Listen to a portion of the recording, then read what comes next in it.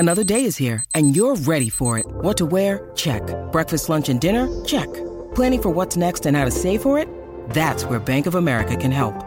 For your financial to-dos, Bank of America has experts ready to help get you closer to your goals. Get started at one of our local financial centers or 24/7 in our mobile banking app. Find a location near you at bankofamerica.com/talktous. What would you like the power to do?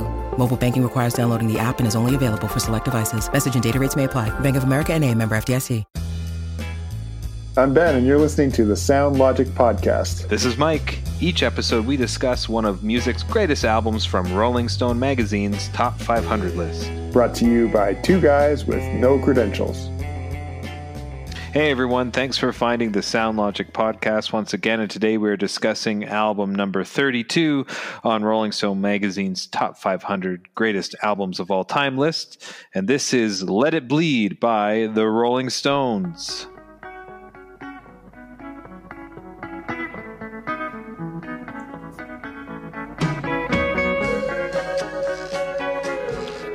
I should start by saying, when I talk about this project with people, quite often, at least several times, the person has said back to me, I didn't know the Rolling Stones had 500 albums. And, and I have to backtrack and say, whoa. No, Rolling Stone, the magazine, has a list of the 500 greatest albums. And that's what we're going through. So the fact that the Rolling Stones are on this list makes it even more confusing. I think the first few times, maybe the first 5 or 10, I did say Rolling Stones list, and that's why I try and say Rolling Stone magazine, just to differentiate. Right. That is very funny, though. But here we are with the Stones. It feels like 500 albums sometimes. Depending on the artist, indeed. Yeah. Well, they have released a lot of albums. They have. So here we are, Rolling Stones again. We talked about Exile on Main Street. It was number 7, so here we are, number 32. Not as many in this top 30 as the Beatles or Bob Dylan, right? But as we'll discuss later, it's certainly well represented on this 500 list. So I think I know the answer. You're not a big Stones fan. Had you listened to this album before? No, this one was new to me.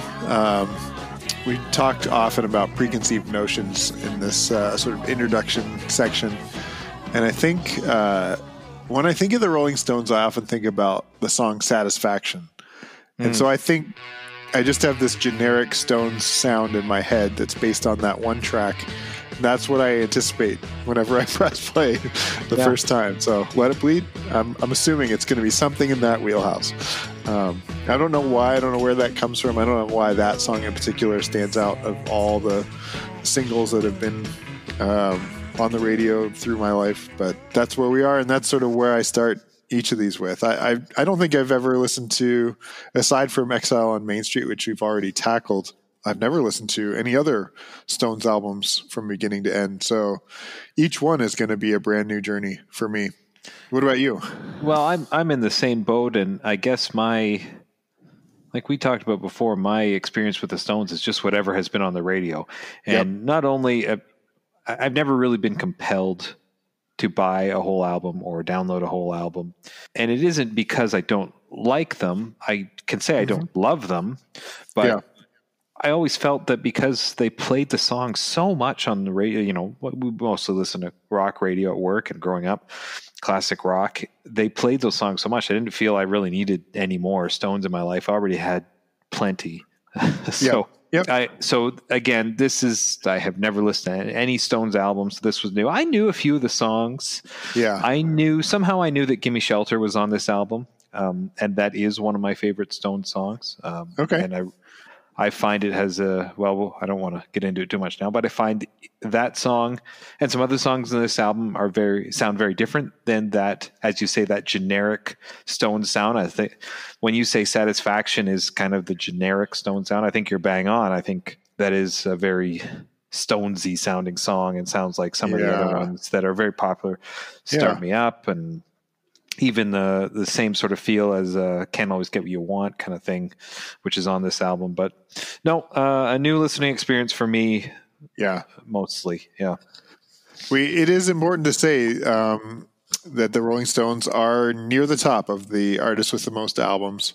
Dylan has 11, and then tied for second place is the Beatles and the Rolling Stones. So both of those bands have 10, and this is our second time through, with 8 more still to go as we journey through these 500. Who knows? Maybe in a couple of years when they create a new list, they'll add a couple more. I don't know. We'll see. They might. They might. We'll see. Well, should we just get right into some details there, bud? I think we need some details. Yes. Details. So this album was yet another album released in 1969, December 5th. Wow. It was their 8th British and 10th American studio release. So they had done more in America. And I think that kind of makes sense, especially when you hear the American country and blues influence on this album. Yeah. Do you know, is that based on sort of reshuffling and repackaging songs for the American audience? It's got to be. The same thing happened with the Beatles. They released it in the UK, and then an American record company gets their hand, kind of reshuffles and does it again. The Beatles, if you try, there was was it Meet the Beatles? That wasn't an official album, but it was like an American release. I think it's same sort of thing. It's just packaging, and I think there's probably a lot of people, maybe some people listening, who could explain it a lot better. But same thing with we talked about Are You Experience? Where it was the same album, but there was a lot of different tracks. So they took B-sides instead of singles from Europe and put that on. So I think that's what it is. I don't know why there's 2 more studio albums, but all of these songs were written by Mick Jagger and Keith Richards, except for Love in Vain, which is written by Robert Johnson. So again, that our friends. Blues influence. I don't know if he would say the same if we're alive today, because we on our reshuffle we weren't very kind to him. True. But I think it's great that now you feel that every individual we've reviewed is now our friend. It's true. It's very nice. It charted number 1 in the UK, number 3 in the US, and number 4 in Canada. I love it when they have a Canadian number there. That number 1 in the UK, number 3 in the US makes sense because of their country of origin. But because of the themes on this album, a number of reviews have talked about the sort of Americana influence, especially in the lyrics. It surprises me a little bit that it only made it to number 3 in the US and did better in the UK. I mean, number 3 is no slouch, but I was a bit surprised to see that ranking there. I agree with you. The Stones to me are they're so British. Like when I think of them, I just think of, I think of London, and I think of the, the fashion scene in the 60s, and they're so British to me. But you're right. This album to me sounds American, like so much direct influence, and it's so blatant too. It's just It's not really a subtle. It's just it's almost parody at some ways, but I don't want to get there just yet. Rolling Stone in the 2003 list also had it at 32, and on the coffee table books at 32, which is more consistent. We've talked about some other albums so that they it's not as consistent. So this is like everybody agrees this is number 32. We don't get a whole lot of disparity in the top 40 albums, but I thought since we've started tracking some of that it'd be worth pointing out here from time to time. And a new resource that I haven't got my hands on yet, but we've started talking about, number 40 in Colin Larkin's all-time top 1,000 albums. Yeah. Have you had a chance to flip through that yet or find it? No, it came up. When did it come up last? Was it in Joni Mitchell episode? I think we were talking about Blue. It came up because he ranked it higher in that list, and we talked about also her being ranked as NPR's #1 album by a woman in music. So we talked about a couple of different things, and it wasn't until researching for Blue that I came across that book, Colin Larkin's Top 1000, and I'm very interested to research it more to see if it goes outside of kind of the rock, blues, etc. genre into things like pop and country and world music. It jumped out at me when I was flipping through the Wikipedia article, I think just because of that. Sort of that dynamic of, you never see any Ford Tauruses on the road until you buy one, and then all of a sudden all the cars are, everyone's driving one. And I think that same dynamic applies here.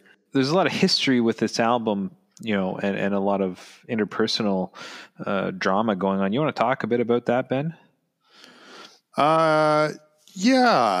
It was sort of interesting to learn that their founding member, Brian Jones, had become so caught up in his substance abuse problems that he was not really a part of this record. He was unreliable in the studio. He was often intoxicated when he'd show up. They couldn't get him to sort of clean up his act too much. And he ended up being asked to leave the band. He does appear on the album in a couple songs, but even more tragic is that within a month of leaving the band, he ends up dying. I think because of an overdose. And so it's just this pivotal member of the band that they kind of sadly part ways with, and then he completely disappears. And I imagine that they've continued their career well beyond this album, but to have that sort of lingering in the background has to be just a kind of chilling dynamic for the band. I remember hearing, when learning about the Stones years ago that Brian Jones had passed, and of course I didn't follow up. Obviously wasn't born in the 60s or in the 70s for that matter, but learning that in the 90s, Ben, we thought Stones was Mick and Keith, Charlie and Ronnie. Yep. But Ronnie didn't join till much later, so it was Brian Jones and Bill Wyman, who I think were with the other three at the beginning, that he had passed, but I hadn't realized that it was even before, 6 months before this album was released.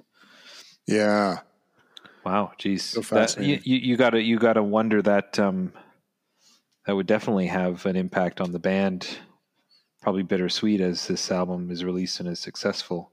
Yeah, you would think so. And I had to look up because so many of these bands are doing multiple albums a year. So they did Beggar's Banquet in 1968. So that would have been Brian Jones's last one. And then, you can see he did contribute. He is credited on a couple tracks. No, that's very sad. Yeah.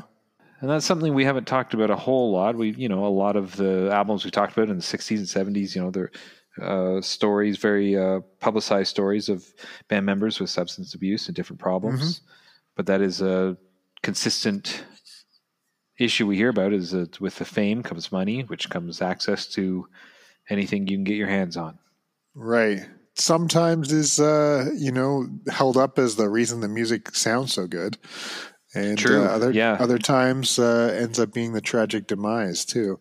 I mean, we've already talked about Hendrix a little bit and didn't talk too much about that dynamic, but another person that, Okay. Well, I think that's important to note and shows, I think, not a turning point in terms of success, but in terms of the direction of the band. I think you see a different direction into, from Beggar's Banquet and Let It Bleed into Sticky Fingers and Exile on Main Street, so a different turning point, different era for the band. Yep.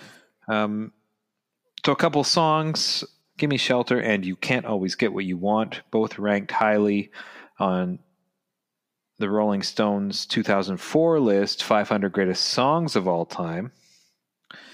So that's interesting. And I think we've talked about some albums too that have like that the two of us didn't necessarily love, but have maybe one or two really iconic songs. Yeah. And this is certainly one of those albums for iconic songs. I mean, you can't always get what you want. It's got to be at least top 3, if not higher, of the Stones' most recognizable and most popular songs. Right? Yeah, you like would think Satisfaction, so. You can't always get you what you want, and I don't know. Yeah. What else? Like, hey, You Get Off My Cloud, or Start Me Up, or The Rolling Stones had the second best song of all time, apparently, which is Satisfaction. Maybe that's why. That's why I think of it. That might be one that's above these, but what's the greatest song? Like a Rolling Stone? yes. Oh, jeez. Criminally. No, it's not. Okay. This album was the last Rolling Stones album to be released in mono as well as stereo. So we talked at some point in the last few weeks, we've talked about that there was a period in time where albums were released in both mono and stereo version, and you had to actually you go to the record store and you could pick which one you wanted. I imagine like how many times did that get mixed up? But this was the last time that they released it in both stereo and mono. I think from that point, you know, all albums are in stereo now, but this was the last one. So as we've mentioned before, for you record hunters, LP hunters, if you do find one in mono, I think it's kind of a rare one, but I don't know where you find those. But anyways, last Stones album to be released in mono as well as stereo. How do you like this album cover? It's something.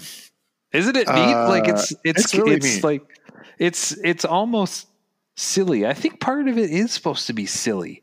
Yeah.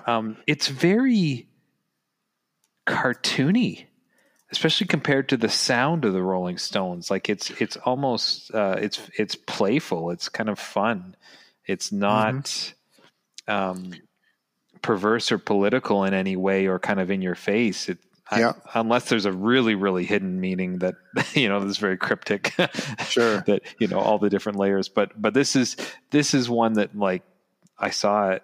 It wasn't familiar to me, but I saw it and I was like, oh, that's interesting. So let me break it down for you. It says Rolling Stones and Let It Bleed at the top, but you don't even see that because it's this record. And I want to point out that there's a record with an old, like, phonograph arm. Yeah. Yep. Not like a more modern or even 60s or 70s style needle. Although it doesn't seem to be on a record player. It just seems to be on, a white surface. Yeah. It's not. So you got the record there, and it's the actual record, or at least a mock-up of the record, the LP, with the arm coming in from the right and the spindle, and then above it where, there were different players that you could stack a bunch of albums up and then they would release them down.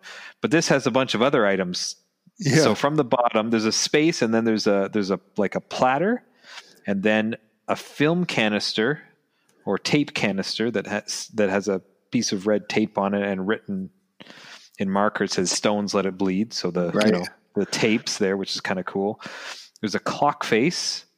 And then on that, you can see a little bit. There's a pizza. You can just see the edge, the crust. Kind of, yeah. Then there's a tire, like a bike tire, or almost a smaller, like a scooter tire. Yeah. And then on top is a cake, and it's this very elaborate, very 60s style. Yeah, maraschino cherries.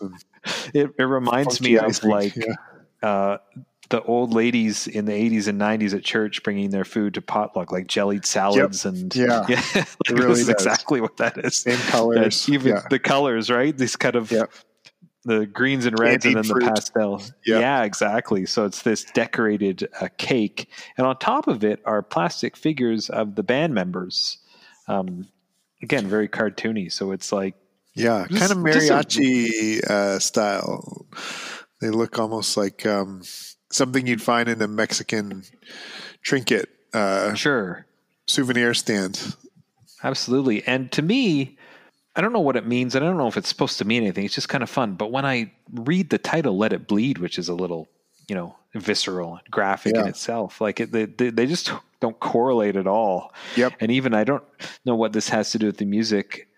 It's almost one of those things where someone had like I've got a cool idea, and it is a cool idea, but it has nothing to do with the album that I could tell. Even Exile on Main Street, with the kind of collage of pictures that the idea was that, they were kind of nomadic, this traveling band, and the pictures were of traveling circuses and carnivals. Okay. Like I get that, right? That makes sense. And there's a concept there, and Sticky Fingers. There's jeans, and I don't know. I don't get it. I like it, but I don't get it. Yeah. Apparently the working title of the album was Automatic Changer, sort of. That makes sense. Yeah. With the sort of idea of like changing out records, like a jukebox or something like that. So all these funky other things would be part of that Automatic Changer. That would have worked so much better if they'd stuck with that title. It'd be interesting to know, like, when they switched to Let It Bleed, why they didn't go back and make a change to the image. But yeah, I don't know. It's really interesting. It's got the sort of patina of a 70s magazine ad. Often there'd be sort of just like a kind of pale tan background and the item just sitting there right in the middle. Yeah. Maybe some font above it explaining it. Kodak film or Kodak cameras, and there'd be just a camera, sort of up close and high detail. And that's what this sort of reminds me of, like it has been snipped out of a magazine somewhere. Yep. Absolutely. And it's really got that kind of 60s or even 50s feel with some of the color palette. Cool album cover. It is. It's quirky for a couple of other reasons too. The cake was put together by at the time an unknown cook who went on to become kind of a semi-famous television chef. So there's another layer of that, and it's also been apparently used as a British postage stamp design. Okay. Yeah, cool. So it's pretty iconic. And the other kind of fun thing is that the back side apparently is everything kind of falling apart. So this weird stack of things is just kind of a mess on the back. The record is shattered. The pizza slices are out. There's like a wedge out of the cake. It looks like the end of the party or something like that. There's a nail in the bike tire too. It's like intentionally been destroyed. Oh, the film canister. There's film pouring out of it as well. Oh, that's cool. Yeah, the phonograph is. Oh wow, the band members are all smushed up, fallen over. One's face down in the icing. One's just been smushed into the cake. Yeah, it's great. I like that. That's cool. That is cool. The backside is chaotic, and the track listing is chaotic. It doesn't actually follow the order of the tracks that are on this album. All 9 tracks are listed on the back of the album, but they're not in the order that they appear on the album. Oh. Which is a fun, kind of weird choice. There's a square almost like you could write in your own numbers. Yeah. Like yeah. That I have never seen that on an album. It's really weird. I don't know if they got, if it was similar to the name change, like it was sort of a last minute reshuffling and they never went back and changed it on the artwork, or. Right. Yeah. I hear you. Who knows? Well, we almost get the sense that the design was done long before the album was finalized, right? With the name change and right. So maybe. Oh, interesting. And I guess outside of the digital age, it's harder to change things. Yeah. Wow. It's so interesting when you kind of take a little closer look at something. Yeah. It's got a story behind it. Yeah. Okay, track listing. Yeah. Okay, so 9 tracks. Again, we talked about this kind of sweet spot, 9-10 tracks kind of thing. Side 1 is Gimme Shelter.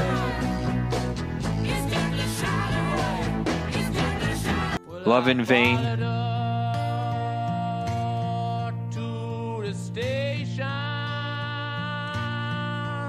Country Honk.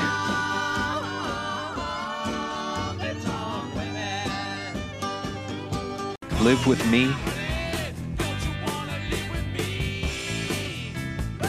Let It Bleed.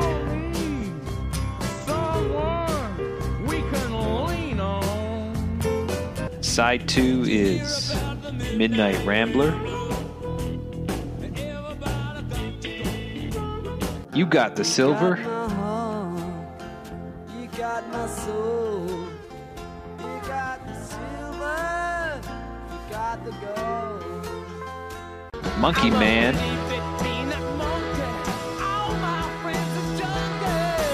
You Can't Always Get What You Want. I was very excited to listen to this album because, number one, I knew Gimme Shelter and I really like that. I think it's a great opening to an album. And I love how it sounds different than just your standard straight up and down 4/4 major key Stones song. Yeah. Gimme Shelter makes me wonder, why can't they be more like that in other times? Like, because they're still... I don't want to lay too much of my hand on the table, but maybe I should. I like this album way more than Exile on Main Street. But one of my critiques of Exile on Main Street is that pretty much it's, a double album of 4/4 timing, 3-chord, rocked up blues songs. And Gimme Shelter's not quite that. It's a little darker and funkier, and I want more of that. Like, I really like that song, and so it gives me the sense that they're capable of it. And then they just kind of fill in the blanks with reverting back to just kind of standard. I guess the challenge for me is to continually remind myself that this was innovative and edgy. Sure, yeah, it was. It's really, really hard to get back to that place in my head because it just doesn't feel that way so much. But you're right, Gimme Shelter is such a great kickoff track. Yes, there's something else that I've always enjoyed about this song, something very special, and that's the vocal, the female accompanying vocal, or they say a co-lead vocal. And I've always really liked just the way she sings and the way her voice blends with Mick Jagger's voice. The vocalist here is Mary Clayton, and she was in a movie, sort of a documentary called 20 Feet from Stardom. Did you see this? No. 2013 it came out, and it documents backup singers in backup singer, I think mostly in rock, but backup singers, and kind of what it's like to be a backup singer. Cool. And that kind of, is it what you enjoy doing? Because I think somebody, it might even be Mary, who says, I love what I do. It wasn't ever about being the star. I help them do what they do, and I really enjoy that. But with the kind of struggle there with those who are trying to make it, and the view that the idea that you are only a backup singer, you never really made it, and then the contradicting view that no, this is what I want to do. Like, I enjoy doing this. So I had heard of that movie and I never saw it, and I really want to see it. I remember when it came out, I thought, oh, that sounds really neat. I'd be into that. So she's one of the feature vocalists, and so she sang on many, many albums. I think this is probably one of her more notable ones, or certainly she has a kind of the spotlight here. And I think her vocal is something that really makes this song special. I like a lot of things about it, but I love her vocal in it. Almost reminds me of Janis Joplin. I think for many years I thought it was Janis Joplin. Just the way she kind of wails on it, but it's really great. So Gimme Shelter, definitely one of my favorite Stones songs. And I was excited about this album because of it, but it really got me jacked for the whole thing. Although the whole album isn't like this. Does it remind you a little bit of CCR's "It Ain't Me"? There's like a kind of minor key, and the bass is like dun, dun, dun, dun, dun, just kind of like a. Yeah, I could hear some of that. It almost makes me wonder if it's in Forrest Gump or something like that in one of the Vietnam scenes. I don't think it is. I can hear that kind of eighth note, staccato eighth note kind of driving rhythm in those CCR songs. So I hear what you're saying. Yeah. It sort of fits with, I think, the sort of chaotic rock and roll inspired of Vietnam. Sure. I think that song in particular. Sure. For whatever reason. Yeah. I'm just going to kind of jump around here and talk about a few kind of things I like on the tracks. And maybe you can jump in on this one. I had never, so the third track is called Country Honk. And I didn't recognize that title, but when I heard the song, I went, oh, this is Honky Tonk Women. Like, right. I know this song, but a very different version of it, that's the one they play on the radio. So that's another thing I meant to research and didn't. But why is it that we always heard that version and not this version? Well, the answer to that, Mike, is that Honky Tonk Woman is better.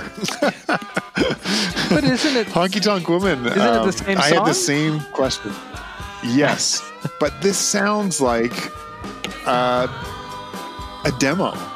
This sounds like they're in the studio, like trying to work out the kinks on Country Honk. No, this is the Stones. This is the Stones, not the Kinks. Yeah.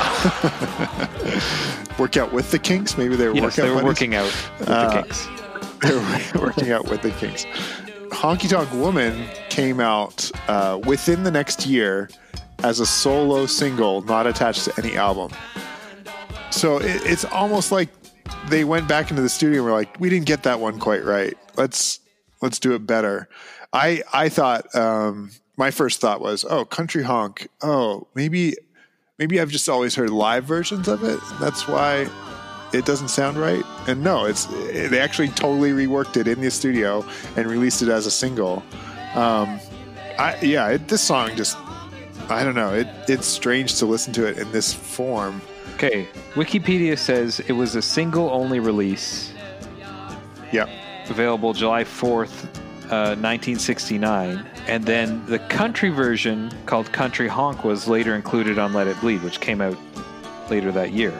Oh, it pre-included the album. Which is very interesting. Yikes, that's even worse. Like, why would you go from that to this? I mean, this is fun, but it's very, like, it's not. I think if anything, Ben, this really just demonstrates that at this time how influenced they were by country music, by American country music. That there was probably, I don't know, anything in your life, but playing music or whatever, when you and a bunch of other people just kind of get hooked on something, it's just kind of everything. Yep. You just want to do everything like that. So I kind of wonder if that's what happened here. Yeah, this is a more, country acoustic version. I like it. It's fun, but the other one feels more Stones to me. And of course is more familiar, and that always skews it. Bon Jovi did a covers album of their own songs called "This Left Feels Right." Oh yeah, that was all sort of acoustic covers, right? And none of them were as good as the original recording. Sure. And that's what this kind of reminds me of now, knowing that it's sort of on the other side of the Honky Tonk Woman coming out. It almost just feels like, hey, what if we did this sort of a little bit more country? Yeah, great idea. Let's put it on the next album. Yep. And not really considering whether it's actually better. Maybe better is not always the standard. Maybe this is just showing their diversity, capacity to do things differently. But it's a head scratcher for me. Yeah. I heard you. I think I heard you giggle a little bit when I was listening to the tracks and said "Monkey Man." Yeah, I had totally forgotten about this song. Even seeing the name of it, I didn't think I knew it. And then when it came on, I must probably have been a decade since I heard it. They used to play it all the time on the radio, and I guess they don't play it anymore, but like I was listening through it for the first time, in this project, and like I knew it very well. It's like, man, I forgot about this. Actually, it's another one I really like. It's got that kind of minor key, very 60s sounding, with the piano, kind of a bit of reverb on the piano. And I really like the guitar sound in this song. It's really cool sound. Yeah. It sounds a little different. It sounds different. And I mean, guitar sound. As much as the Stones to me are kind of, they're like a grown-up band, right? It's like, it's rock and roll, and it's especially back in the day was edgy, but sometimes like a little silly. Like you look at the album cover, with the cake and the pizza, and then they got a song called, The Monkey, I'm a Monkey. It's like, it's a little silly too, right? Unless there's something political behind the lyrics, but I haven't dug into it that much. But yeah, Monkey Man. That's not a song I'm familiar with. Well, I don't know. Every Rolling Stones song has a vague familiarity to it that I can't quite decide if I'd heard it before. Sure. But no, it wasn't one that stood out to me. I was struck with the cover of Robert Johnson's Love in Vain, how much Mick's voice really works when it's a bit more up-tempo and singing along with kind of a chugging rock song. When they slow it down in Love in Vain, it's almost like he's trying to sing a song without any backing, and it shows off just like what, in my mind at least, is how much of a mediocre singer he is when it's a little bit more slow and contemplative. And it made me think a little bit about the Dylan album that we just went through, where I was having a hard time getting over Dylan's voice at times, and it made me realize, I've got kind of like, stylistically, there are times when I really like Mick Jagger's voice, and sometimes where I'm just like, this guy is awful. And Love in Vain is the track for me on this album, at least, that I'm like, yikes. Yikes. Not for me. We certainly, I don't think that anyone would say that Mick Jagger has a beautiful voice. No, I'm not he's saying a rocker. that he has a bad voice. He can hit notes, but it's not, it's not melodic or operatic. Yeah, it is like Dylan in the sense that Dylan, Subterranean Homesick Blues. It's the rhythm. The rhythm is good and the feel is good. It's not that it's necessarily melodic. I think even I Can't Always Get You On, it's more the rhythm there. So yeah, that's an interesting point. Yeah. I think you're right, and just kind of isolating his vocal there is kind of like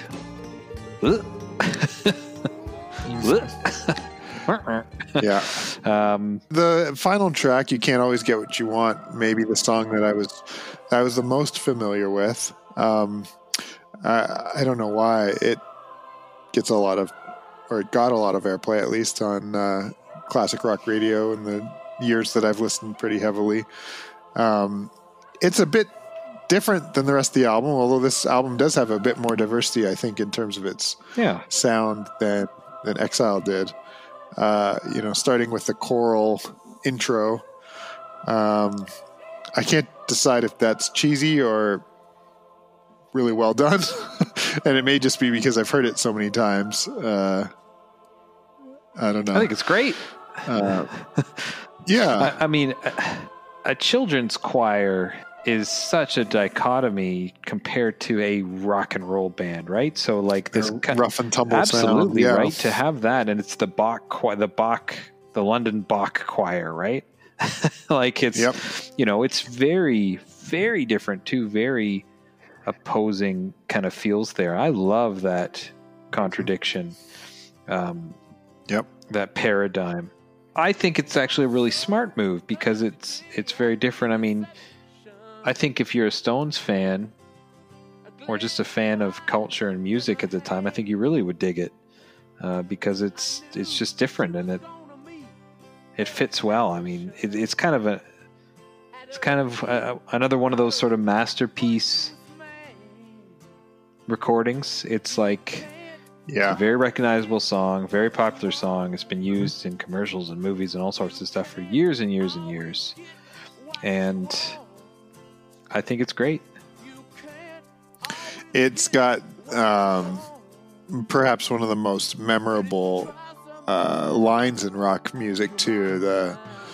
You can't always get what you want, but if you try sometimes, you might just find you get what you need, which I think is just like a line in my head that I will say if someone says, well, you can't always get what you want. I'll fill in the rest of it in maybe my sarcastic dad voice. But, it's sort of permeated pop culture. We've talked about that a few times, that, it's just it's a line now that is cliche. Because of its spread. It's a bit of a clunker time-wise at 7.5 minutes. Does the whole thing get played on the radio? I don't know if there's a radio edit or if we get all 7.5 minutes. No, I think it's cut. I think there's a kind of middle section that they cut out there, or maybe they faded earlier. Okay. Yeah, there's a. I'm sure there's a radio edit. Yeah. I don't know that I have anything more to say about these songs necessarily. I will make some general comments then. Sure. I enjoyed this album overall. There are some songs I really like. Like some albums that aren't stellar, it seems to drag a bit in the middle. I'm glad they threw Midnight Rambler in there to kind of break up some of the other ones that make me kind of want to fall asleep. But I do like it in general. Yeah. And the thing I was thinking of was the next year, 1970, the Beatles came out with Let It Be. Was that an answer? Was that a call and answer to this, or was it just a coincidence? And then again, interesting, Let It Be was recorded in 68. It was recorded before Abbey Road, which came out in 69. Abbey Road was the last album that they recorded, even though Let It Be was released later. So was Let It Be an answer to Let It Bleed, or was Let It Bleed an answer to Let It Be that had already been recorded? I don't know. Or does it just have nothing to do? I read something that this is sort of the pinnacle of their career, or part of a 4-album stretch that they were sort of at the top of their career. I was curious where this fits in connection to Exile. Sure. It's a couple albums before, right as they sort of start that stretch of 4 albums. Beggar's Banquet in 68, Sticky Fingers in 71, Exile on Main Street in 72 are the other 3 that are often considered the greatest run of 4 albums in their career, and some would say in the history of rock and roll. Geez. I think all 4 of those are on this list, right? Beggar's Banquet and Sticky Fingers both are also. Yeah, they're all on it. Also there. So, they're 4 albums, all in that sort of like moment in music, especially in rock and roll history, where just so much stuff is getting created. 68 to 72, where they were sort of hitting their stride and pumping out all these albums, and I don't know, man. Greatest in rock and roll. You did Rubber Soul, Revolver, and Sgt. Pepper's, and take either of the albums on either side. It's like, I don't know. It's not going to be an argument I'm going to be trying to fight, but some would say that. You'd have to be a little bit more interested in the Stones than I am. Find me these so-called some. Something we introduced in this week's midweek episode was our new Spotify playlist with each of us picking a track from each album that we've reviewed. Do you have a favorite album, a favorite track from this week's album, Mike? If you had to pick one, that's tough. I think I'd pick "Gimme Shelter." I was going to say, you sort of started the episode by saying that was the song that made you so excited to. Yeah. Yes. And I guess that. Well, there's other songs I like too, but yeah. I'm gonna go "Gimme Shelter." I like that one. You? Great. What do you like? I think I'll go with You Can't Always Get What You Want. Even though Those seem like two pretty reasonable choices. Yeah, I wish it wasn't 7.5 minutes long, but I'll stick with that. True. Yeah, I hear you. Great.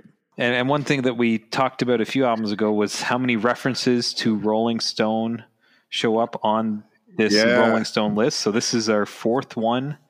There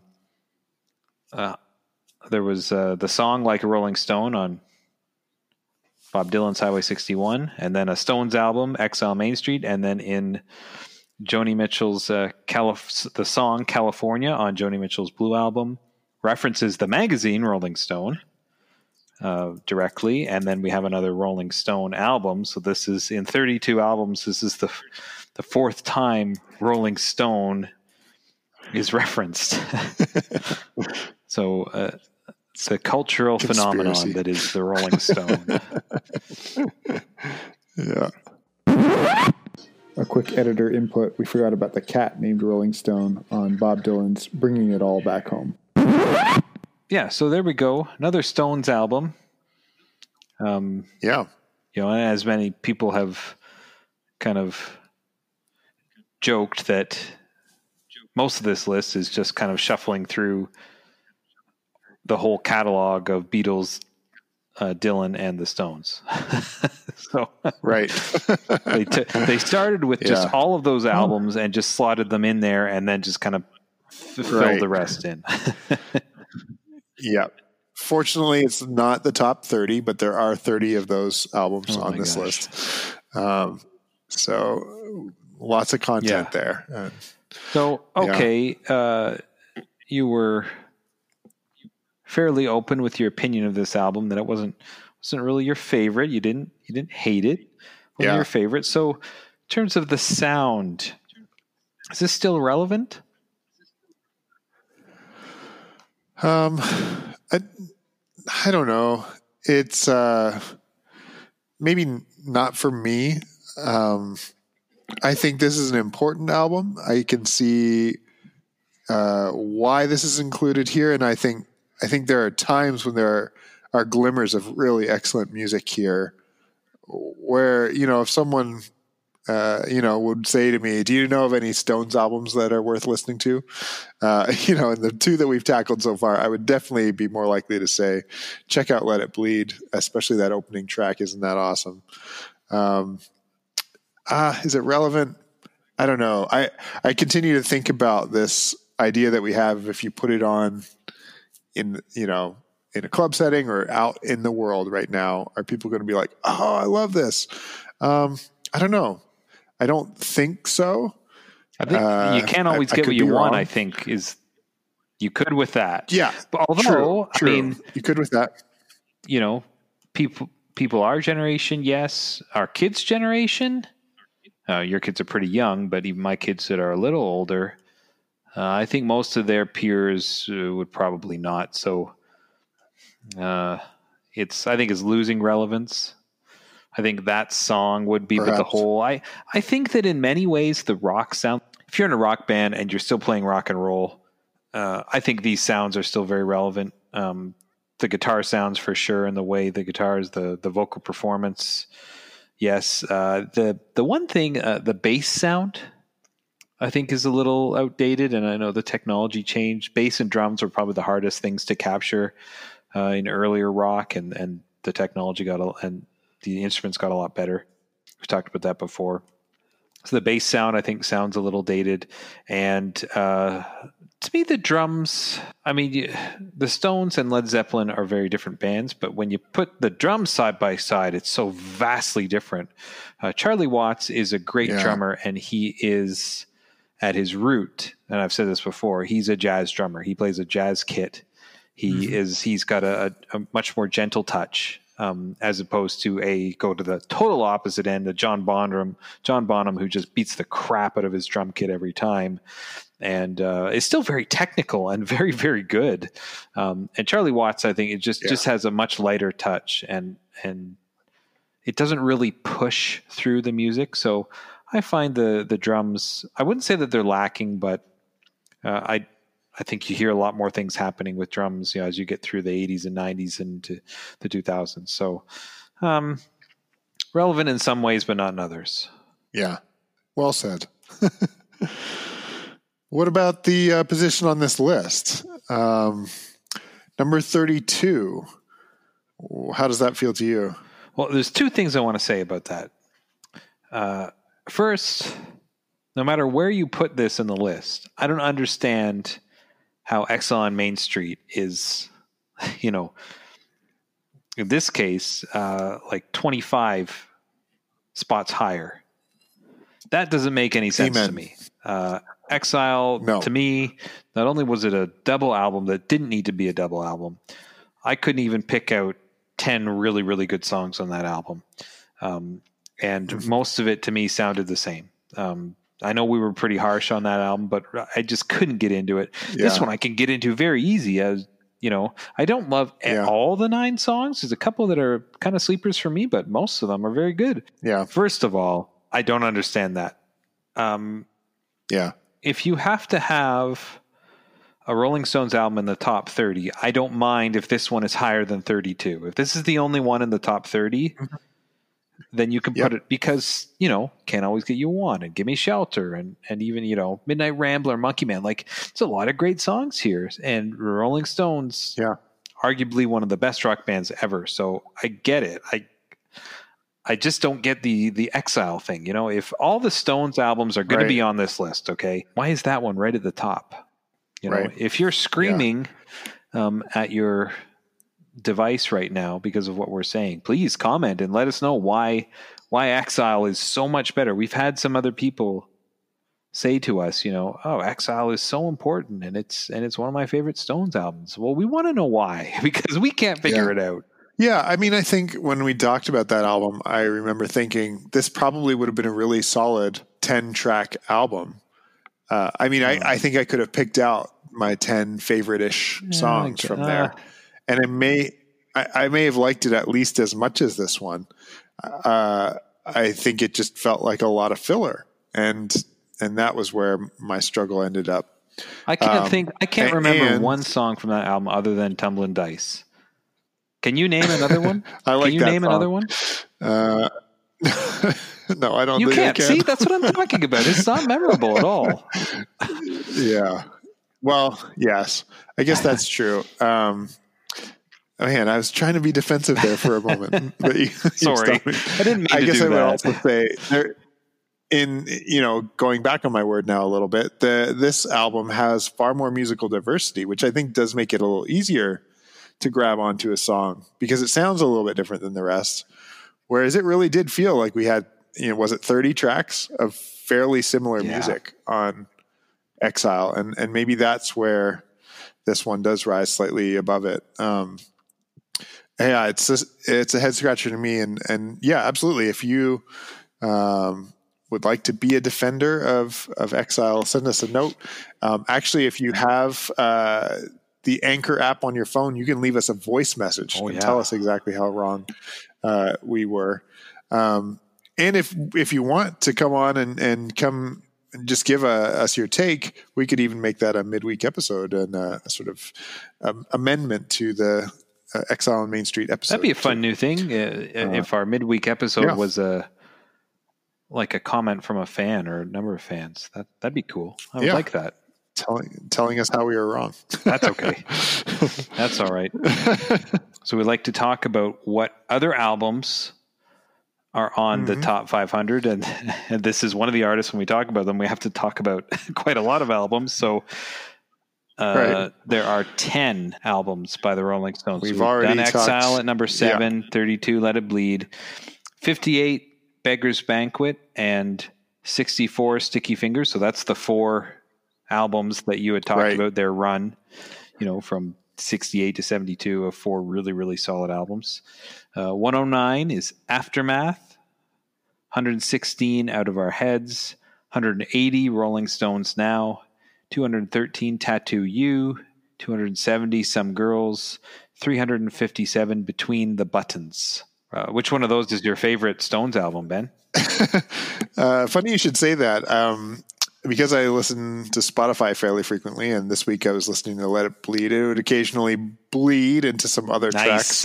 And the cover, the cover for Some Girls popped up, and it is pretty wild. It's like a old fashioned hair chart for different hairstyles, kind of in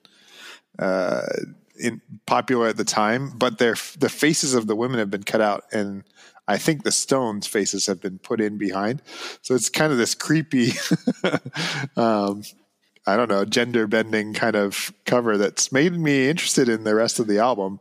It's going to take a little while to get to 270, but that one stands out as one that I'm kind of interested in. And knowing now that these top four are kind of seen as pinnacle of their career, it makes me somewhat hopeful, I guess, for Beggar's Banquet and Sticky Fingers. I do like Charlie Watts with the afro. Yeah. This is now following Dylan a little bit, in that the second album on the list we enjoy more than the first. So maybe there's some optimism to think that these albums are all a little backwards too. Who knows? We'll see. Well, that's it. We did it. We talked about another Rolling Stones album. Rolling Stones the band, not Rolling Stones the magazine. Yeah. Let's not perpetuate that confusion. Not the top 500 albums by the band the Rolling Stones. What do we got next time? Well, next time we move to number 33 on the list of Rolling Stone magazine's top 500 albums. That's Ramones by the Ramones. Is that the second self-titled album? Oh, on the list? No. The Beatles and Led Zeppelin. The Velvet Underground. It gets very close, and then I guess the album, which is called John Lennon Plastic Ono Band by John Lennon. So there are two that get really close, but the rest are. And I guess Robert Johnson never got the chance to name his album, so he gets a pass. True. Gets a pass. Well, I'm looking forward. Me too. Thanks again, my friend. Always a pleasure. If you like what you hear, subscribe on your favorite podcast app and write a review. Send us a message at our Facebook page, on Instagram, or through our SoundLogic Podcast Twitter feed. Thanks for listening.